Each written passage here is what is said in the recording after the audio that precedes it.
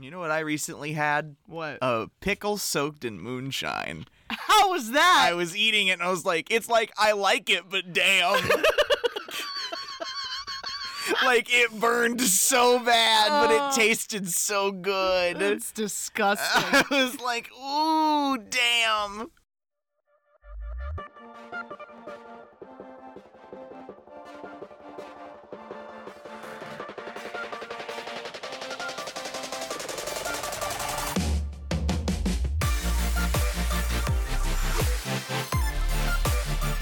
Welcome back to Kicking and Streaming, where sometimes a ghost is a wish.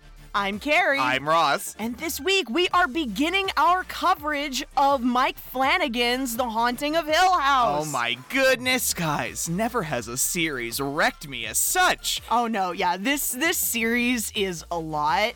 And very much in the same way that you were excited to talk through John Adams with me, I'm very excited to talk through this series. I need to process this with somebody else. Mike Flanagan is kind of a genius. Yeah, like in a very frustrating way. Midnight Mass? Yeah.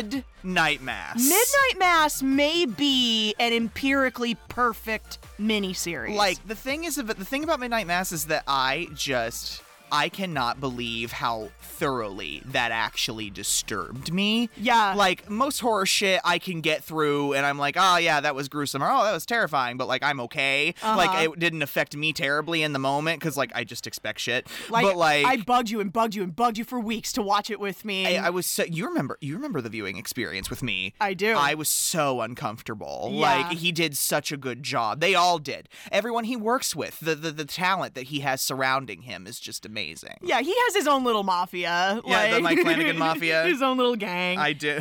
Namely his wife. Oh my god, okay, we'll get to it. We'll get to it, you're right. But guys, today we are covering the first episode of Hill House, Steven Sees a Ghost. Oh, God. I know, this is nobody's favorite episode. Okay, well, before we get to before we get to my least favorite episode, the first one. At least we're getting it out of the way, right? Yeah.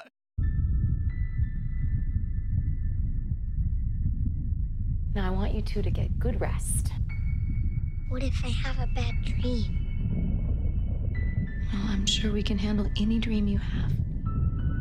What if I dream that you sent us away into the dark and we get hurt? Really hurt?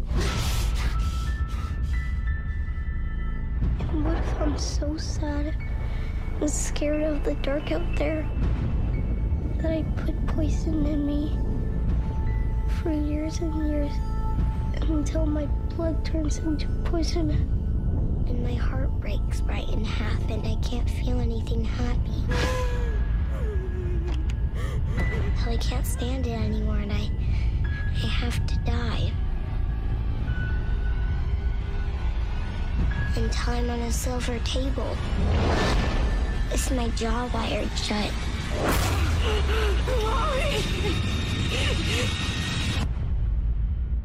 Would you wake us up from a dream like that?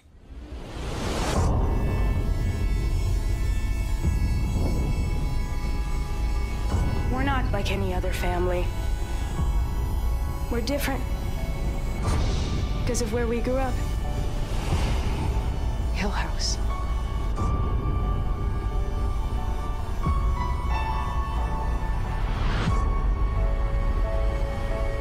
Your mother, she was not crazy. Neither was your sister, neither is your brother, neither are you. It's that house.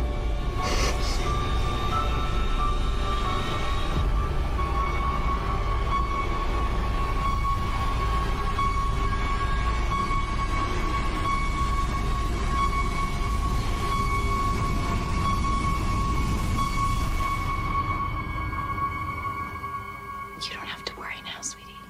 That really bad dream? Of course I'd wake you.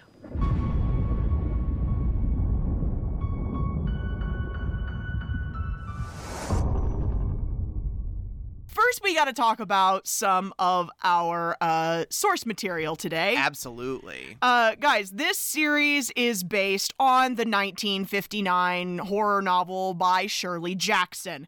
I know some of you have read Shirley Jackson, okay? Shirley Jackson is the author of over, 200 short stories. Yeah, she was a very, very prolific writer. She was a contributor to The New Yorker. She, wrote, 6 novels, 2 memoirs, and you're right, 200 short stories. Horrors and mysteries, baby. I can remember very well being read The Lottery when I was in middle school. Yeah, I know y'all have read The Lottery. No, strike that. Let me rephrase. It was read to us when I was in elementary school. It's a very good story for elementary school kids. I think I was in 4th grade when we read The Lottery. And guys, if you don't know what The Lottery is, it is about a civilization of people who have their names put into a lottery, and if you're drawn, you are stoned to death. Yeah. I think it's a population control dystopia thing. Listen, Shirley Jackson walked so Margaret Atwood could run. Right. I believe it. I love Shirley Jackson. We Have Always Lived in the Castle, Life Among the Savages, of course, The Haunting of Hill House. A Good Man is Hard to Find. Mm-hmm. That's my favorite short story of hers. I love it so much I wrote a short film screenplay for it in high school. She was 48 years old when she passed away. Gosh, rest in peach. Yeah, I know. There is a movie adaptation from 1999 of this novel starring Liam Neeson and Lily Taylor, which is surprisingly a stronger adaptation of the source material than this Mike Flanagan series is. I'm gonna say 5 words. October on the main feed. Anyway, Yeah. the thing that the Mike Flanagan television adaptation has done is that it has actually not completely warped the narrative, but it's changed the narrative into something so vastly different, while at the same time incorporating specific elements from the source material. Yeah, it's like it's refocused the themes and modernized it for all of us. Yeah. So it hits harder. Guys, Oculus, Hush, Ouija, Gerald's Game. He did Dr. Sleep. Haunting of Hill House, of course, Haunting of Bly Manor. These are all titles that will come up during We've Got Names. And Midnight Mass, also upcoming The Midnight Club. Guys, I'm so hair on fire excited about that! I can't wait! That's gonna be about a bunch of terminal kids who are living in a haunted hospice. Listen to me, excited for the kids with cancer. Yeah, stop. Oh my God. God. I mean, Mike Flanagan directed every single episode of this and wrote a couple of the episodes, but I think every episode is written by someone different. Yeah. And I don't understand how you coordinate a writing team for an adaptation such as this, but No, honestly. they do it. I can't believe how amazing this show is sometimes. I don't really like to watch series more than one time through unless I just am hair on fire in love with it. Mm-hmm. And this is one of those series. Now, you personally have actually read the novel, right? I read it when I was in college, and I tried to get it read again before we started this. I didn't finish it. Well, maybe you will. Maybe I will. By the time we're done here. Yeah, I'm going to keep reading it while we record, and I'm going to, be looking out for things that we've talked about. So can you explain to me just briefly about the main plot of the narrative of the novel? Okay, so in the novel, it is very much like the movie with Lily Taylor, right? Mm-hmm. This young woman named Eleanor is contacted by a Dr. Montague who wants to conduct a sleep study at this very looming, spooky, big house that is built into the side of the hill. We're never given a location for where it takes place, just the house is in the side of a hill. In every adaptation, 1963, 1999, it's always in New England. Yeah, it's almost always in New England. I mean, New England's one of the spookiest places in the country. It's where white people first came to. Yeah. And so she gets there, and there's another woman there named Theo with her. She's another participant in the study.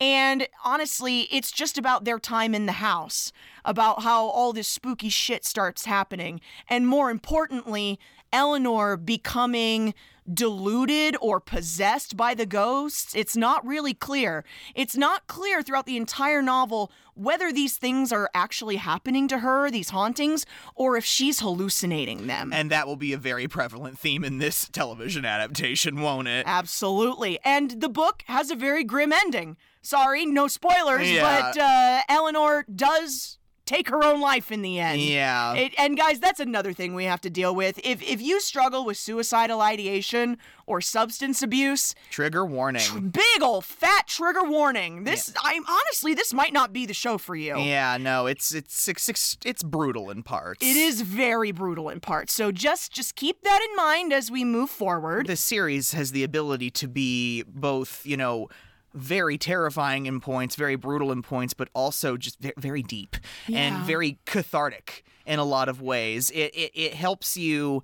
I mean, I know we've done a lot of works about grief on this show, but this is kind of the owner's manual. A little bit. For grief, Mike Flanagan has done such a beautiful thing in this adaptation where he's taken this, spooky story from the 50s and has turned it into this entire family-focused, grief-driven plot that is just kind of in ways both healing and stupefying. Yeah, I describe it as having the first layer of your emotional epidermis peeled back. Yeah. There's a lot of things that you can learn from watching this. And what Mike Flanagan has done is he's taken the names of the characters in the book and applied them to this family that is struggling with the loss of their mother between the early 1990s and the present. The series is a Netflix original. It was released on October 12th, 2018. Wild to think that's almost 4 years ago. Yeah. Could have gone to high school. The story takes place, like you said, in two principal periods of time. The past is just referred to as then. In the summer of 1992. Is it really? That's when that is? 30 years ago. The summer I was born? Exactly. Yeah, it happened the summer you were born, yeah. Oh my God, did not plan that. Yeah. Did not plan that one little bit. As a matter of fact, the story does probably go over the time you were born, the exact time you were born, because we go from the summer into October when Olivia passes away. That's right. Yeah. Oh, and now I'm doubly excited. Found a new way to make it about me. No. And then, obviously, it takes place in the present as well, when the kids have all grown up and are then dealing with their adult lives, right? This is the family of Hugh and Olivia Crane. We've got names for the characters in the then times first. Playing Hugh Crane in the past, we have Henry Thomas. You'll definitely recognize him from Bly Manor because Mike Flanagan likes to work with the same group of people. Anthology. Yeah, he loves that. And then, guys, if you don't know, he's the little boy from E.T. He's Elliot. He's so cute. He's so cute. Have you ever watched his audition tape? I know, it's perfect. Oh, it's And they're just like, perfect. you got the job, kid. We don't need to call anybody. You got it. Why am I attracted to him? I'm actually not sure. I understand what you're saying. He's very sensitive and very supportive. I'd want him to be my husband and the father of my children. Absolutely. He was also in the second Ouija movie. Ouija 2, whatever. Whatever. That will come up multiple times. Then we have Olivia Crane, the mother. Ladies and gentlemen, please welcome back to Kicking and Streaming, the incomparable Mike Flanagan stan, Carla Gugino. Guys, you know her from Spy Kids. She's Ingrid Cortez. Yep, she was in Sin City when we covered that. Oh my goodness. We saw your boobs. And she was also in Watchmen, Night at the Museum. Fucking Night at the Museum. Oh my God. And then here are the kids in the order of their birth and the actors playing them. Playing Stephen Crane, we got Paxton Singleton. He's very, very new to Hollywood and TV. Very talented kid. I hope no one fucks with him. Yeah, me too. He was on Chicago Med a couple of times. Then we have Shirley Crane. She's played by Lulu Wilson. She's also in the second Ouija movie. Mike! Yeah. And she was in Annabelle Creation. Mm-hmm. She's also a very talented little actress. Actually, all of the kids in this show are stupid good.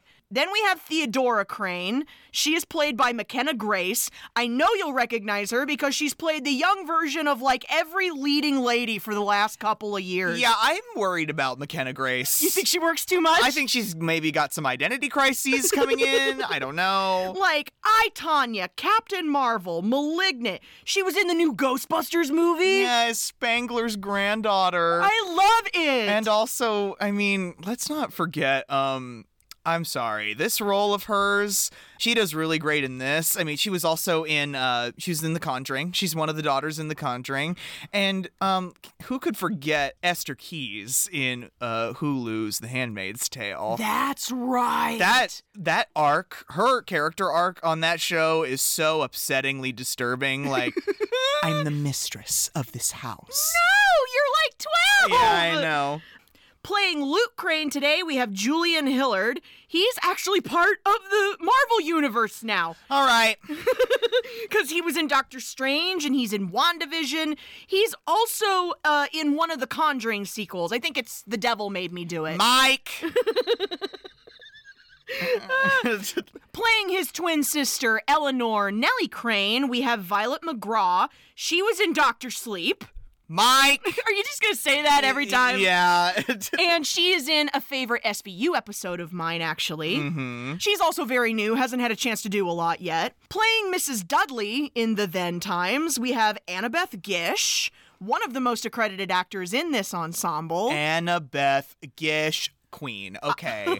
You might remember her from NBC's The West Wing as Elizabeth Bartlett Weston, daughter of, Democratic President Josiah Bartlett. She was also on Sons of Anarchy. She played the FBI agent. You love that shit. I do, actually. I was surprised at how much I enjoyed that show. Nothing about it seems appealing to me. X-Files, Mystic Pizza. Yeah, Mystic Pizza. Every time I have to utter the words Mystic Pizza on this show, I become more and more inclined to click, Playing Mr. Dudley today, her husband, we have Robert Longstreet, who is one of my new favorite actors. Yeah, I know, right? He does such a good job. He was also in Doctor Sleep. Mike! And he's in Midnight Mass. Mike! He plays Joe Colley. Joe Colley. Justice for Joe Colley. Yeah, for real.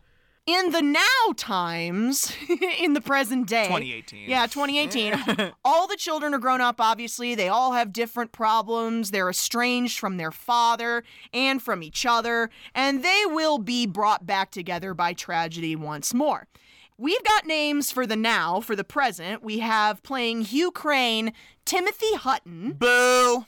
Boo? Yeah. You don't like Timothy Hutton? He's not a good guy. Oh, he's not? No, he's got the allegations. Oh, no. Yeah, but the thing is, why couldn't Henry Thomas have just kept playing him? I don't know. Why did we need an older version of Hugh to be played by an older actor? I'll never know. They're very close in age, are they not? Henry Thomas could have done both. I don't know why we needed to pay Timothy Hutton to be in this, but... Timothy Hutton was also in How to Get Away with Murder, Jack Ryan, Ordinary People, The Last Holiday. Okay. Move on, please. Playing Stephen Crane, we have Michael Huisman? I think it's Michiel Huisman. Michiel Huisman? Because he's Dutch. Wait, really? Yeah. Oh, I didn't know that. Mm-hmm. You guys will recognize him from Game of Thrones. He played Dario, Danny's little side piece. I was going to say, isn't he going to be Danny's boyfriend? We're watching it right now. I've never seen it before, and Carrie Ann's not making me watch it, but highly encouraging it, and probably what we're going to be doing when I'm hanging out at her house. Yeah, and he's also currently in The Age of Adeline. He was on Nashville with Connie Britton. He's insanely hot.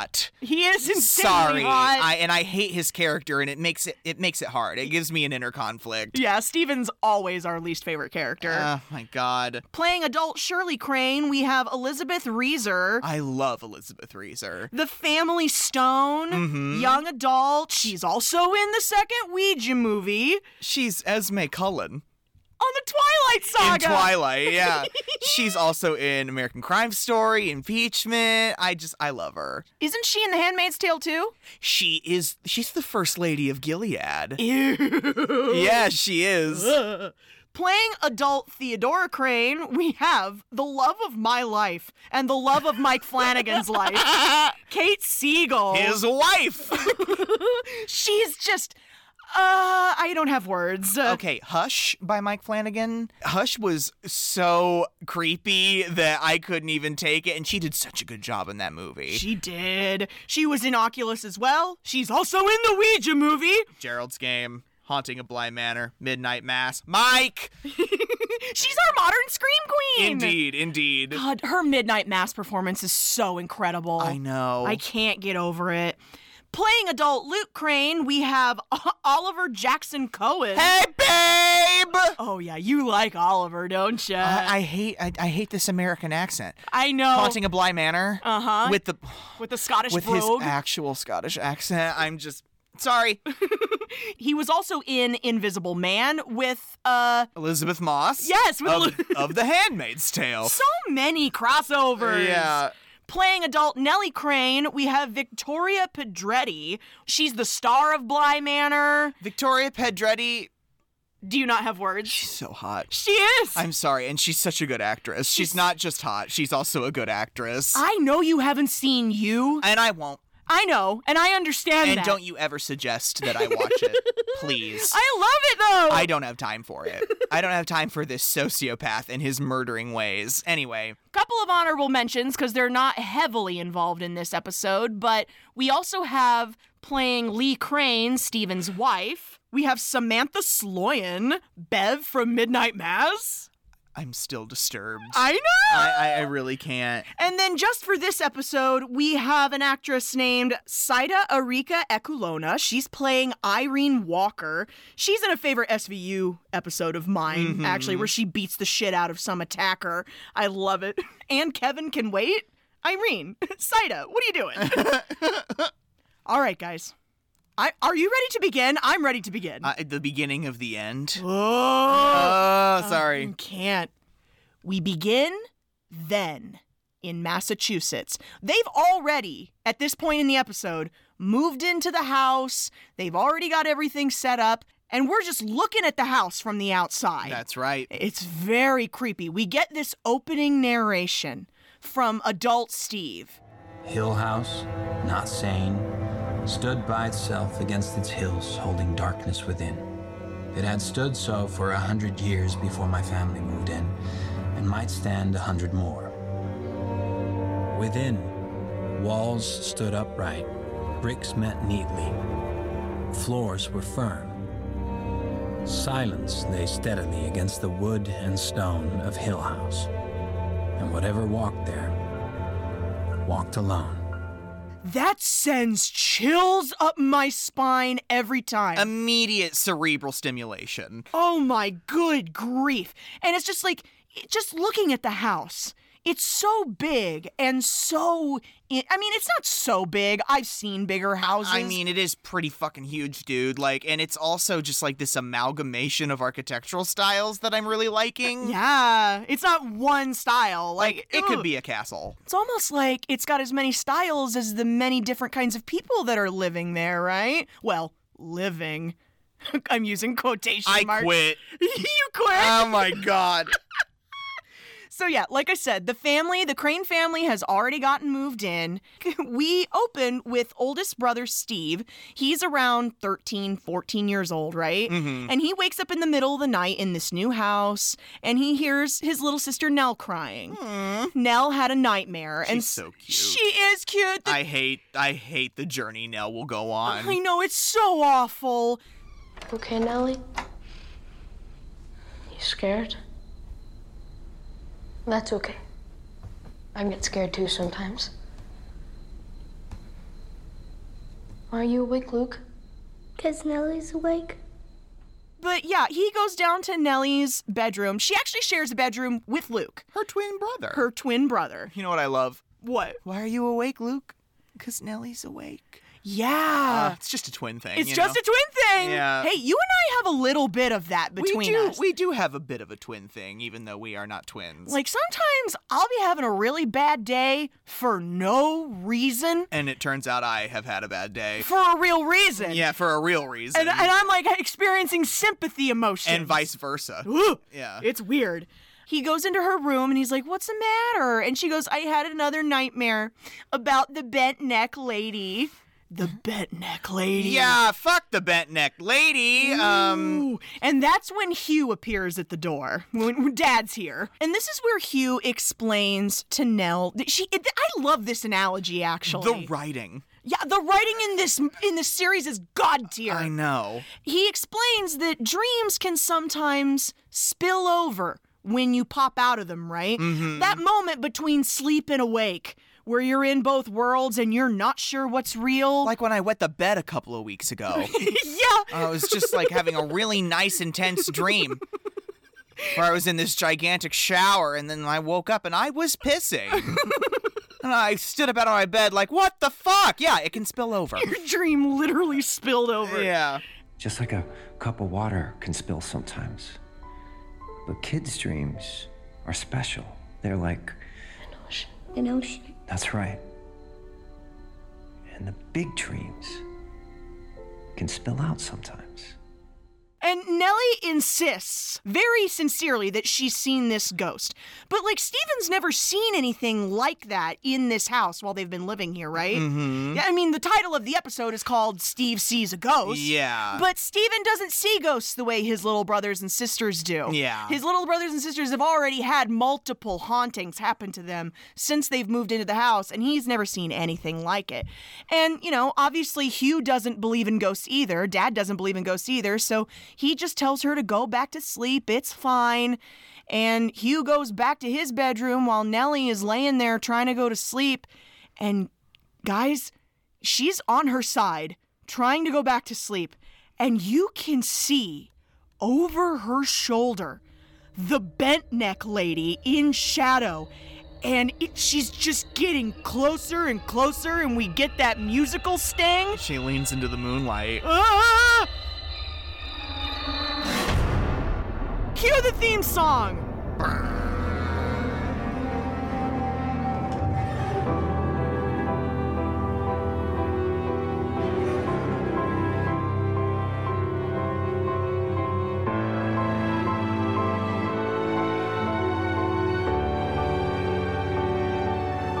How fucking ominous is this? This haunting piano overlaid over all the imagery of the statues that sit in the house that are slowly crumbling. Because that's the thing about every adaptation of Hill House, right? Is that the house is just plagued by these gargantuan, gargoyle-esque statues and stoneworks and it's wood carvings. So gorgeous. Yeah. I don't know where they filmed the 1999 movie at, but it was in England. You know it was in England. That was some great architecture. I want to visit that house someday. It's real. Oh boy! Yeah.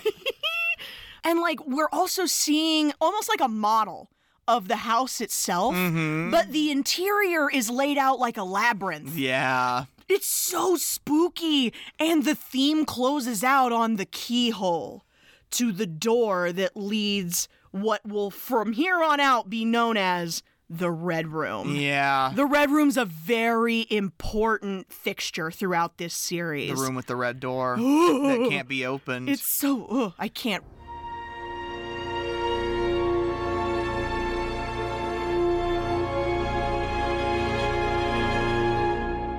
Ross, look, I have goosies. I know. Every single one of my hairs is standing up on end. Now we go to now. We're in Los Angeles, California. And again, this is Steve's episode. That's how the series is structured in the first half of it. We get an episode for each member of the family living in this house. And a couple extras. Because it's 10 episodes. Yeah, and so we're getting Steve's episode first. Steven has grown up to become a writer. He writes ghost stories for a living. Imagine that. Yes. And he's meeting with a woman named Irene Walker, who is actually a very big fan of his. He's successful, or at least was. Yeah. Like, he had a really hard start getting into writing, but the moment he wrote about his experiences in the house, his career took off. Yeah, because it was like a tabloid sensation when it happened that summer of 1992. And he is interviewing this woman, Irene, about her own personal experiences with haunting for his new book. How awful. Yeah, I'm not a big fan of that, Steve. Yeah. I'm not a big fan of Steve, but yeah. It's not too difficult for Steve to upset me. I love kid Steve. I want to be his friend. I don't like adult Steve. I don't like adult Steve. Carl was driving on Rural 86 during the storm. Do you remember that storm? He was up in the boons when he lost control of the car. He went over a guardrail and went down a ravine. The car flipped over and you couldn't see it from the road, especially because of the rain. Irene has just recently lost her husband, Carl, in a very terrible accident. He died during a rainstorm in a car crash. It was very gruesome. He went off a bridge and he was upside down in the cab of the truck, and he tried to honk the horn to let someone know he was down there, but he couldn't push the horn very hard because his arm was broken.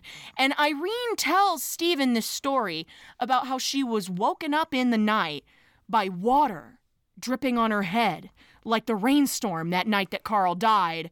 And she looks up, and she just sees Carl hanging over the bed. It's funny, you think you'd scream after seeing something like that, but you don't. You just stare. You just stare at it like you're an idiot. And then his mouth fell open. But it wasn't a scream. It was a car horn coming from his mouth. Oh, it's horrible. Sorry, shaking. Willies. This is the first really great example of how this show is honestly just great theater. Yeah. Because there aren't a lot of cuts between shots. Actors have to give full rounded out performances to camera as if they're giving them to an audience. Mike. I know, he's genius! And Steve is sitting there all smarmy. He doesn't believe her for a second about any of these hauntings. Yeah. He's a skeptic. For crying out loud, he grew up in a haunted house and never once saw a ghost. This book series of his, The Haunting of This, The Haunting of That, all these different so-called haunted places around the world. He's never seen a ghost at any one of them. And I'm just like, come on, Steve. And so he wants to take a look around her house and spend the night in that room where she says she saw her husband's ghost. And he's walking around and goes to her bookshelf and sees all his books sitting there. And she starts musing about how wonderful his work is, especially in the first book. And again, Stephen is adamant that in all that time in the house, he never once saw a ghost. And besides, you've got me beat. What do you mean? I mean, if you actually saw your husband hanging upside down over your bed, you've seen more than I ever have. I've never seen a ghost. But your books. Not in Arlington, Danvers, Alcatraz, on the Queen Mary, or in Williamsburg. And not in Hill House. Don't meet your heroes. Yeah, don't meet your heroes, y'all. And so Steve then gets a call from his little sister, Nellie, remember, who was dreaming about the bent neck lady then? And honestly, we don't know what's going on with adult Nellie right now. She's obviously in a state of distress, and she's just calling all her siblings, just going down the list. Yeah. And the second person to ignore her call is her older sister, Shirley. Shirley runs a funeral parlor with her husband, Kevin, in, I hope I'm saying this correctly, Methuen, Massachusetts? Methuen, Massachusetts. Methuen? That is not how you should spell that. Anyway. How is it spelled? It's spelled Methuen. Oh, I was spelling it wrong in my head. So that is Methuen. Methuen, Massachusetts. So yeah, the funeral parlor is in Methuen, Massachusetts. It's right on the border with New Hampshire. Yeah. From Massachusetts, which is funny because the 1999 film takes place in New Hampshire. And Shirley is very passionate about funereal work in her adult life because it helped her a great deal when she was a kid, dealing with her mother's passing and everything. And now she's trying to help other families. And she's sitting there listening to that voicemail that Nellie left her. It's Nell. I need you to call me. It's hard to understand. Everything's so twisted and it's hard to explain, but I'm worried about Luke. Have you talked to him? Call me. Nellie's worried about Luke, her twin brother Luke. Their brother Luke has been struggling with addiction for a very long time, and Shirley's really unsure of what she should do about it. The family has kind of more or less shunned Luke. Yeah, kind of written him off. Yeah. They did try to help him initially. But he just didn't accept it in the right way and ended up hurting them even more. Yeah. Addiction is the most brutal thing. It's a disease, and you never surrender to the disease, but you also don't let it tear your own life apart as well. Yeah. When you got a loved one going through that. And so they can't get a hold of Luke, so Steve just advises that they stay out of it. He checks in with the rehab where Luke is supposed to be, and he's actually doing fine. He got a 90-day chip. Yeah. That's a big damn deal, being in recovery that long. And so, like, nobody really understands what Nellie is so afraid of or nervous about. Yeah, and they're kind of trivializing it. Mm-hmm. We go back to then, and in the past, little Shirley has been looking for a way to open this room, which will, again, be henceforth known as the Red Room. I love the way this set is, got little wisps and, hints at past productions and adaptations. Like, this door that they're trying to get into is in, like, the third floor hallway off from the library. Yeah. And in the library, there's this, big wrought iron spiral staircase. Mm-hmm. And, like, that's I love the shot of Shirley going up the staircase for the first time, because that was obviously what's in the greenhouse. Yeah. In the 99 adaptation. And it's in the book, too. Yeah. Shirley goes to her father and Mr. Dudley. This is where we see Mr. Dudley for the first time. He's the groundskeeper for the property, and his wife, Mrs. Dudley, is the housekeeper. Mm-hmm. And so they go to him to get a skeleton key that's supposed to open any door in the house. Yeah. And Shirley and Nellie are on their knees trying to jimmy this key into the lock, and the handle won't turn. Yeah. Even the skeleton key won't work. And I love Nellie. Nellie thinks there's going to be a pony in there. What do you think is in there? What if it's a cotton candy machine? That'll be something. Or a pony? Not a pony. This isn't working. It could be a pony. Something was moving. I saw the shadow under the door. Well, this door's been locked for years and years and years and years, so if there's a pony in there, it's dead. And as they run away to go maybe find another key... Daddy, we need more keys. It's an emergency. It's an emergency. I love her so much. But guys, we see the shadow move under the door. Someone is clearly standing on the other side of that door. No. Now. Go to now. Back to the now. We jump back to the present, and Steve is setting up a camera and recording equipment in the bedroom where Irene says she saw the ghost of her husband. And I hate this conversation because Steve's already horrible.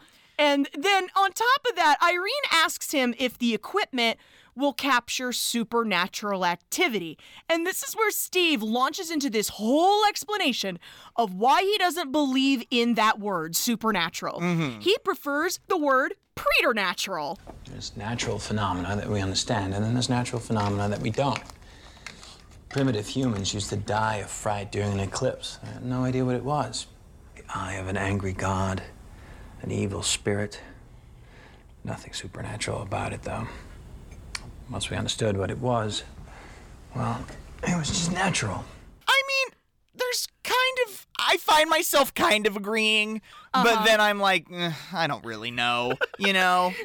I mean, he's got a point. There were things that we couldn't explain a long time ago that we can now explain. Like when people would die from fright during an eclipse, which I can't even imagine. How do you just die from fright? I imagine your heart stops. I guess, like... Can you imagine being an early human like that? No. And then the eclipse happens and you're like, what the fuck is happening? The world is ending. And I just love Irene. So, does it capture that? This white man. Now it's time to meet my favorite of the Crane children. Mike. Theodora. Oh, Kate Siegel. We're in Boston, Massachusetts. We're in a poppin' club. I love this club. This looks like fun. It is. And we see Theo in all of her beautiful queer glory. She is a lesbian. She is a doctor of psychology. Theodora Crane, PhD? Yeah. She's a 10, but she puts everyone off with her resting bitch face. Yeah.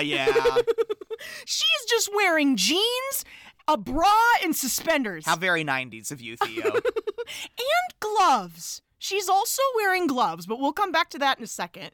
She's in the process of picking up this very cute woman named Trish, and she takes her back to her house where she lives, which is the guest house on Shirley's property. The funeral home. She lives next to the funeral home on her sister's property.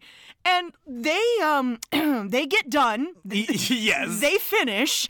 And Trish is trying to make small talk after Theo has rocked her world. Trish is trying for some human connection here. But Theo's not that much interested in conversation. She literally she throws her out, basically. Is it something I said?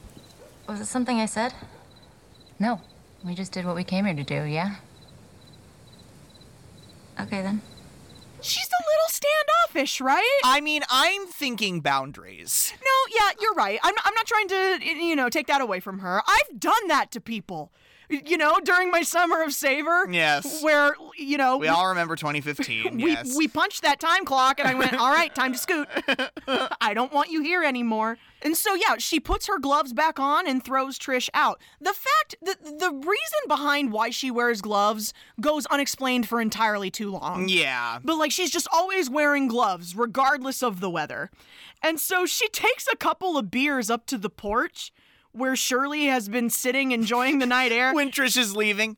Hi. She's just waving at this strange woman. She can't believe another woman is leaving her house. And she's teasing Theo about it. She's like, you're like a guy. She coming back? No. I mean, she's sweet enough, but pile of issues. I just don't think you can really know so much after such a quick encounter. Who's saying it's quick? I'm a giver. You're like a guy. You're worse than a guy. You're like a frat guy. When I said you could live here, I wasn't expecting the pussy parade.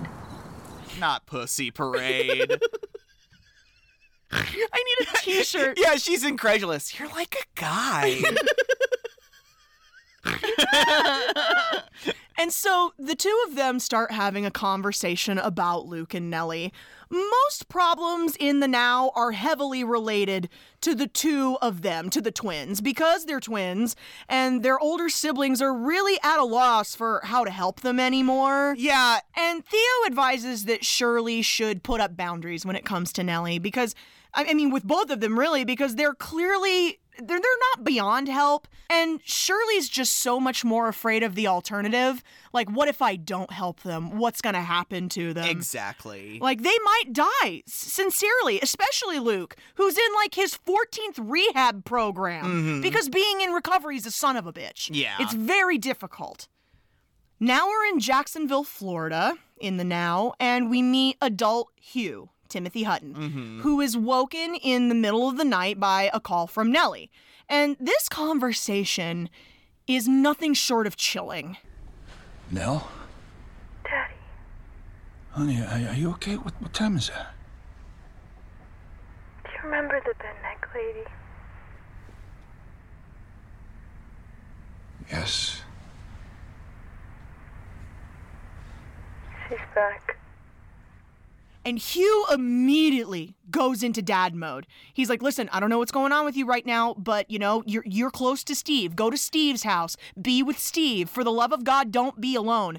And he asks her, where are you right now? And she says she's at home in bed. Like in L.A. Yeah, like in L.A. But she's not, guys. She is in the car, and she's parked in front of Hill House. She's in Massachusetts! She's in Massachusetts! She is 3,000 miles away from home!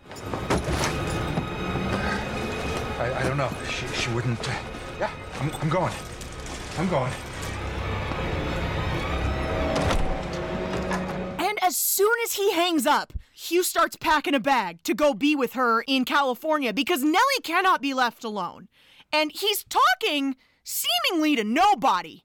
Yeah. He's just muttering to himself while he's putting clothes in a bag. It's weird. It's so creepy. And he goes to open the door to his room to leave, and we smash cut back to then. This is the last night in Hill House. The cinematography and the production work on this is just so amazing. We cut to young Hugh opening the door to Steven's bedroom in the middle of the night, that very last night that they all spent in the house. And he's spooked. He doesn't even let Steven put shoes on before they go to the door. I really can't handle this part. You can't? It's so creepy. They go to open the door, and then the doorknob starts moving on its own. So he grabs the doorknob so that it can't be turned. He turns to Steven and he goes, I'm gonna carry you. You keep your eyes closed no matter what you hear. You don't open them. You promise? Do you promise? I promise. He picks Steven up and starts carrying him towards the stairs. And of course, Steven opens his eyes once they're in the hallway. Stupid kid. And he sees a spooky something! Yeah. He sees a spooky something limping towards them out of the shadows, but they turn the corner before we can get a good look at it. Yeah. And you're like, what the fuck was that thing? Yeah. Oh my god! And they get all the way downstairs and outside where the other kids are waiting in the car. They're all upset. They're all crying. Yeah. And wondering, yelling, where's Mom? What's happening? What's happening? Where's Mom? I thought I saw her upstairs. That's not Mom. The way he doesn't even look up, that wasn't Mom. I'm like, what do you mean that wasn't Mom? What's going on? And then they start driving away in this station wagon, and, like, Steven has to hop into the back, and he's just like, Dad, what about Mom? What about Mom? Dad! We can't leave Mom! Dad! Dad! Dad! Hate that. This is the beginning of Hugh refusing to give these kids straight answers to their questions about what happened that last night in the house. I mean, all these kids know is that their mom is dead. Yeah, that's literally all they know. They know that she took her own life in the house, and they have no other information besides that. Or at least that's what they've been told. Yeah, he won't talk to them about it. And so we cut back to the present, and Steve is spending the night in Irene and Carl's old bedroom to see if he sees, Carl's ghost.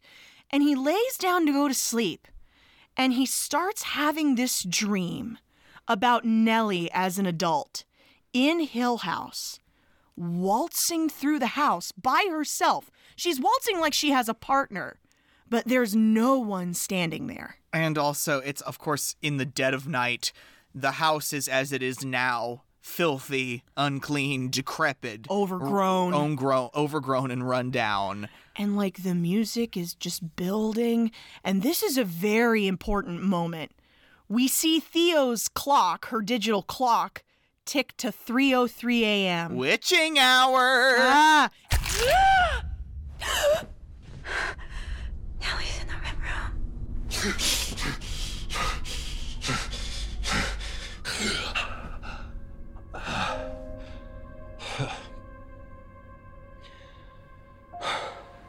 And all of the kids, Theo, Shirley, Luke, Steven, they all wake up clutching their throats. What the fuck is this?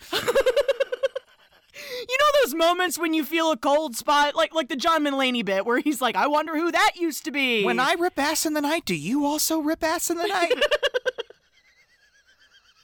No, I've never. Is the connection that deep? I don't know, man, but all these kids, all these adults, now grown adults, clearly just experienced the same thing together. Yeah. And Steve settles down to go back to sleep, and he starts feeling water drip on his forehead, just like Irene says happened to her. And he's like, no fucking way. And he gets up and starts investigating the room and realizes there's a leak in the roof right over Irene's side of the bed. Mm-hmm. And he's looking at this leak going, oh, well, there's one thing explained. Yeah. And then he gets the shit scared out of him when two cars almost collide at the intersection outside.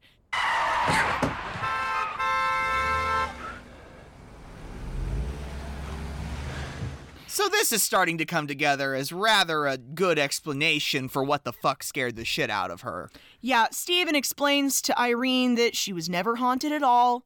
It was just a combination of contributing factors that really freaked her out because this was a time of high distress. Probably can't sleep very well. Yeah, she's already not sleeping well, and then thinking about all the horrible ways her husband came to an end. Yeah, and Irene is prickly because she doesn't like being told she's crazy, Yeah. And she's like, what about what I saw? Why would I choose to hallucinate my husband hanging over me like that? Yeah, and I'm like, Irene, I feel you, baby.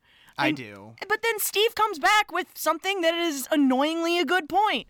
Why would I want to see my Carl like that? Because it's better than never seeing him again.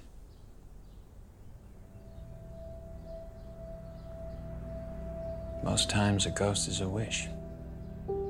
That, to me, is the entire thesis statement of this entire series. Yeah. Like, in my mind, like, a ghost is just a wish. Things we see that we think are ghosts are just our grief coming back to haunt us again. An actual haunting. It's an actual haunting. It's the memory of something we wanted but either didn't get or didn't get to keep. And I love that throughout this entire show. There are things about that I do differ in opinion on. Yeah, but you've actually been haunted, though.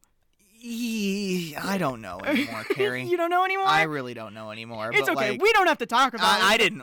All I'm saying is I did not wish for any of that. Of course not. Now we're going to get into the core of the web of reasons why all these siblings are estranged from each other in the now. And a big part of it is the fact that Stephen wrote the book about the house. Indeed. And out of everyone, Shirley has the most problems with it. Smash cut to like 6 years ago or something, Shirley slamming the book down in front of him. What the fuck, Steve? I mean, you know... You didn't like it? No, I didn't like it.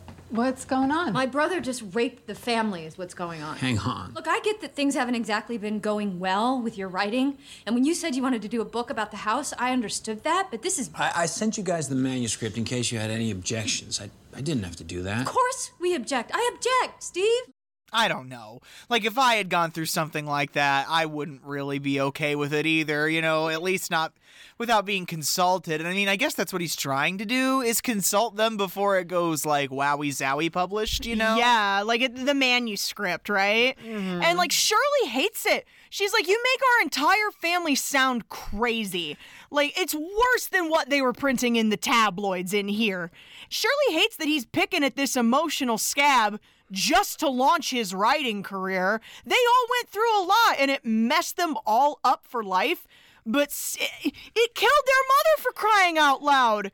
And Steve is the one who was least affected by it because he claims he never saw anything, and now he's picking through their experiences for a buck. Yeah, it's not a good look. Hate you, Steve, kind of. A little bit. And, you know, he's like, you know what? He intends to share the profits with them. Like, it's not like it's going to be all his and nothing for anybody else. Shirley goes, You sent me the book. Now you know what I think. You published this. You know what it costs. You know what it costs. I love how her voice is echoing as it cuts back to Steve signing the book for Irene. Yeah. You know what it costs. And that memory makes him ease up on his naysaying with Irene's experience. And he tells her that he'll write her story for his new book. Mm-hmm. And I just like, God damn it, Steve. It's not that hard to be a good person. We're back in the past, and little Stephen is in a meeting with his father and his father's lawyer. Why did you bring the kid to the lawyer? Because the lawyer wants to put Stephen on the stand. Oh, because he's the oldest. He is the oldest, and he apparently saw something that night, the lawyer thinks. And this has nothing to do with Olivia's death. This is in regards to the custody battle that Hugh is currently in with his late wife's sister, Janet. Janet, I think... thinks fishily. That's not a word. She thinks the whole situation was fishy. You know... She's suspicious of Hugh. Because, like, I mean, she wasn't around then. You know what I mean? Like, yeah. So she doesn't really know what Olivia was going through at the time, but she knows her sister, and this doesn't sound like her to her at all. Because it was an apparent suicide, right? Yeah, so she's very, very suspicious of her brother-in-law, Hugh, and the, what he might have had to do with her being not around anymore. And they're fighting over custody of the children now that her sister has passed, and she's claiming that Hugh is unstable because of the things he said about the last night in the house. Like, he claims the house killed Olivia. Yeah. That is some unhinged shit to say out of context. Uh-huh. But how would anybody ever get the full context of what went on in that house unless they were there? And like I said, the lawyer wants to put Stephen on the stand because Stephen can corroborate some of the events of the night, but Hugh won't let him. They didn't see anything. That's not the point. My kids don't take the stand, Ross. I've been clear about that. I had my eyes closed when we left. You don't say anything, Stevie. No one else can corroborate your story, Hugh. That's right. the judge hears you talk about packing 5 kids into your car at 3 in the morning, they're gonna wonder why they aren't hearing from those kids. The media's already piling on. That's Hugh's entire purpose in this narrative. To stand between the kids and whatever threat there might be, right? The protector. Standing at the door, holding the door against whatever monster's on the other side. And the creepy thing is that Hugh wants to keep the house. He doesn't want to sell it. He wants to lock it up tight, make sure no one goes near it.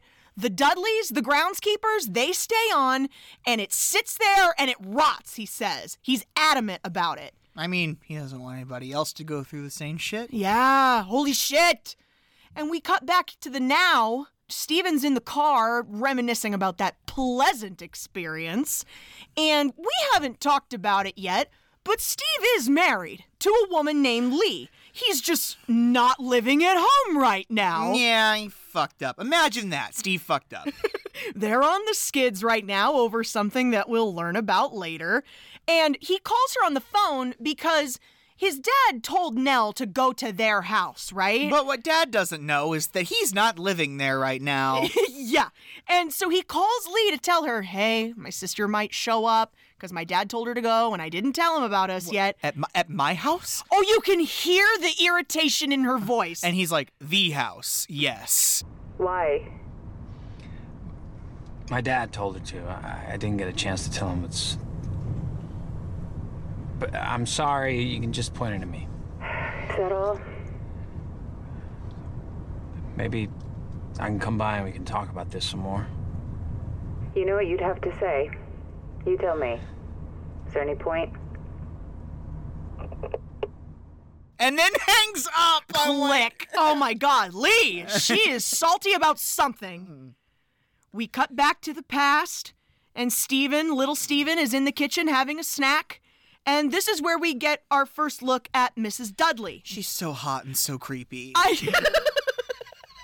I'm sorry. Annabeth Gish? Yeah. Yeah, Mrs. Dudley, the housekeeper, is a very severe and religious, buttoned-up woman, but she's still a nice woman. She's not, like, cronish or anything. She and Mr. Dudley come with the house. Because houses this size need a staff. And that's what he asks her, right? Yeah, like, my dad says you come with the house, like they're a Happy Meal toy. Yes. And she is telling him about the family that used to live there and how the hills, right? This is the spiel that's always in the book and in the other adaptations of this. Yeah, absolutely. So the people that lived here before us, The hills?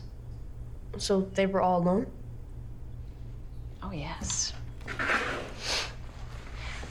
No one would live nearer than town. No one will come any nearer than that. So yes, they lived all alone, in the night, in the dark.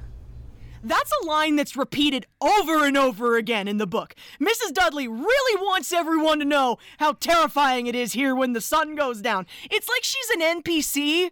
Giving the same prompt whenever you speak to her. One of the best, too. And, she's like, listen, we make your dinner and we leave. We don't stay in this house after dark. I come back and clean up in the morning. They do not like this house. They are freaked out by it. The Dudleys also live all the way on the other side of this property. Yeah, they technically live on the property, but they live on the edge of it. Yeah. Through the woods. And no one lives any nearer than town. No one will come any nearer than town. But Steve isn't fazed by any of this ghost talk. He doesn't believe in ghosts. So she starts trying to put the fear of God in him, asking him if he's read the Gospels of the Bible. And this is where his mother, Olivia, hey babe, decides to make her presence known. I know. I'm sorry, all her fits. I know. Oh, I want her to be my mom. Her fits are to die for. Or do I want her to be my lover? I don't know what you want. I can't tell. You better get it figured out. Do you know the Gospels, young man? He does.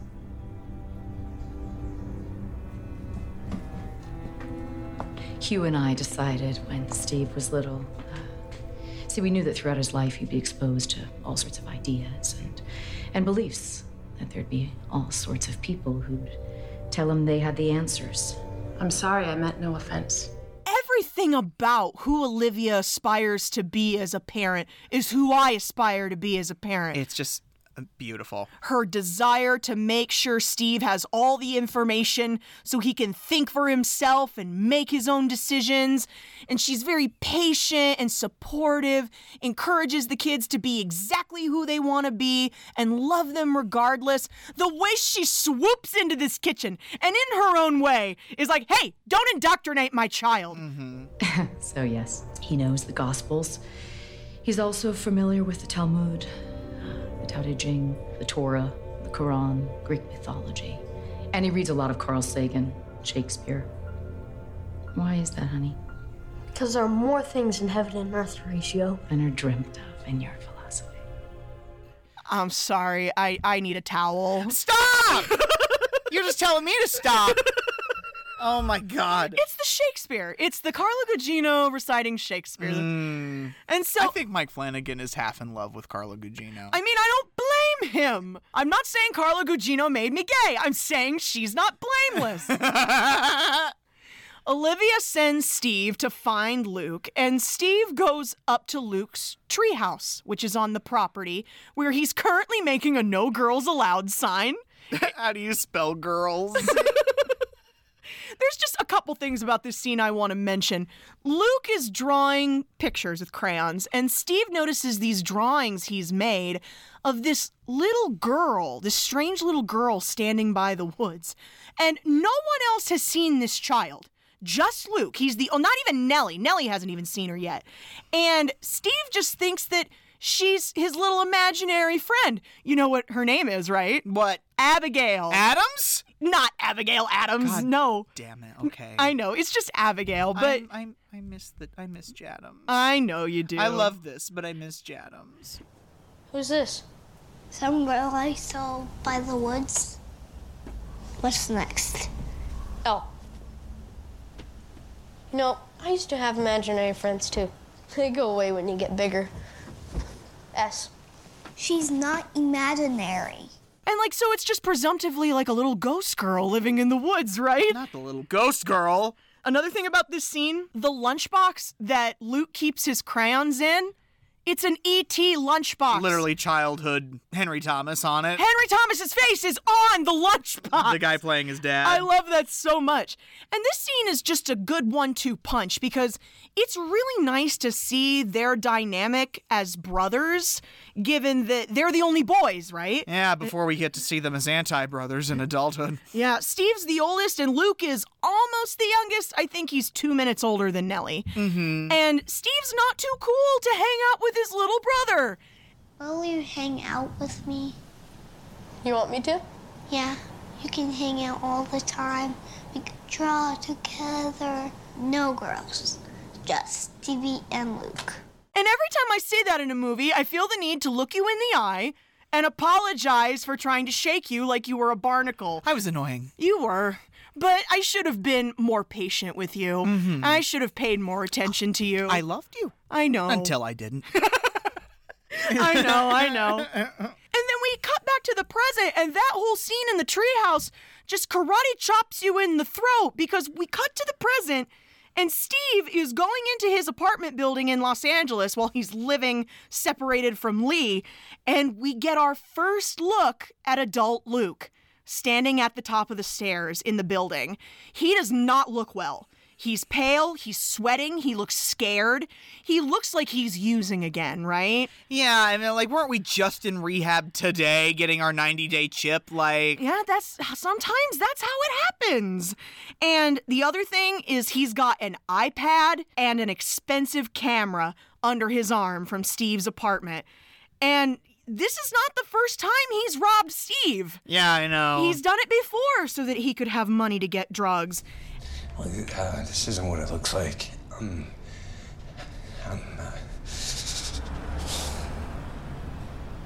you cold? Yeah. Tell you what, I've got. Let me see. $200 here. You hand me that iPad, you can keep the cash and sell that old camera. And Steve doesn't yell. He doesn't even get angry. He's just like, hey man, what are you doing? what are you doing? And he's like, listen, I can't let you take that iPad. It's got stuff on it for work that I need. I need it, yeah. And so he offers him $200 to hand over the iPad and tells him he can resell the camera. And you can see it in Luke's walk as he's walking up to him to take that money. He's so ashamed. He's so ashamed. And he's like, it's really not what you think. And like, Steve's just like, yeah, I'm sure it's not, I'm sure Steve's heard that before.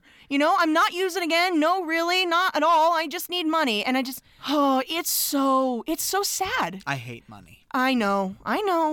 And so Luke leaves. Steve goes up to his door, which is now broken because Luke forced his way in. And he goes inside and he turns on the light. And Nell, of all people, is standing in the corner of his dining nook in the dark. No, she's not. She was just standing there in the dark. No, she's not. I understand. And he starts getting irate with her because presumptively, she let Luke walk out the door with all his shit. Yeah. Did you tell Luke where I live? Did you bring him here? You just stood there and watched him loot me? Christ, Nell. So you hit up everybody, dragged Luke out, made Dad hop on a plane. Fine.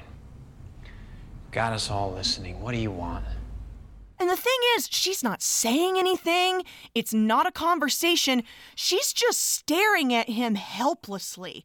And before he can interrogate her further, his phone rings, right? And it's Dad again on the other line. And he is crackling on the other end. You can barely hear him, but Steve can make out what he's saying. You hear me? I said it's about Nell. I know. I just walked in and she's, Nell was lying. Shocking. She wasn't in L.A. She was at the house, Steve. She was at the house. She's dead. She's dead. Steve turns around to face Nell, and Nell is in his face. And the color just starts draining out of her face as she starts to whimper.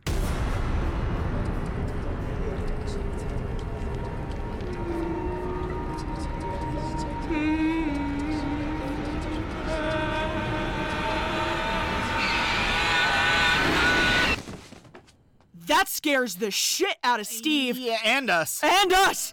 And he falls down, and the episode just ends with the sound of Hugh on the other end of the phone going, Steve?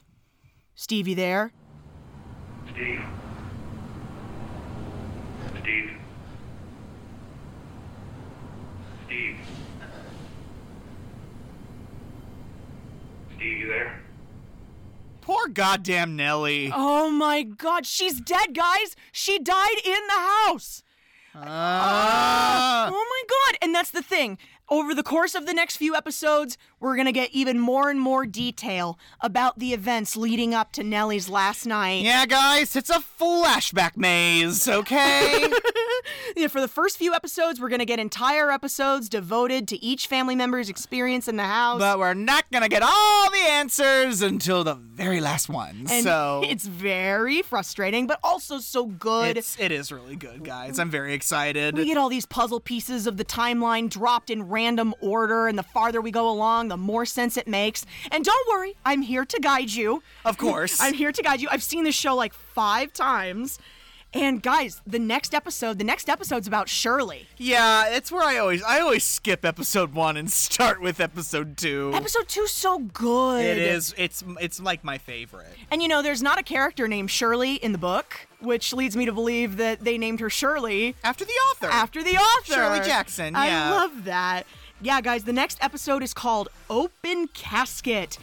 And boy, is it a bummer. A lot of these episodes are bummers, but it's such a beautiful story, guys. It's very rare that you see horror stories told beautifully. Yeah. Like with a sense of gothic romance about it. Yeah. And guys, I'm so grateful that we're here. I'm so grateful we're talking about it.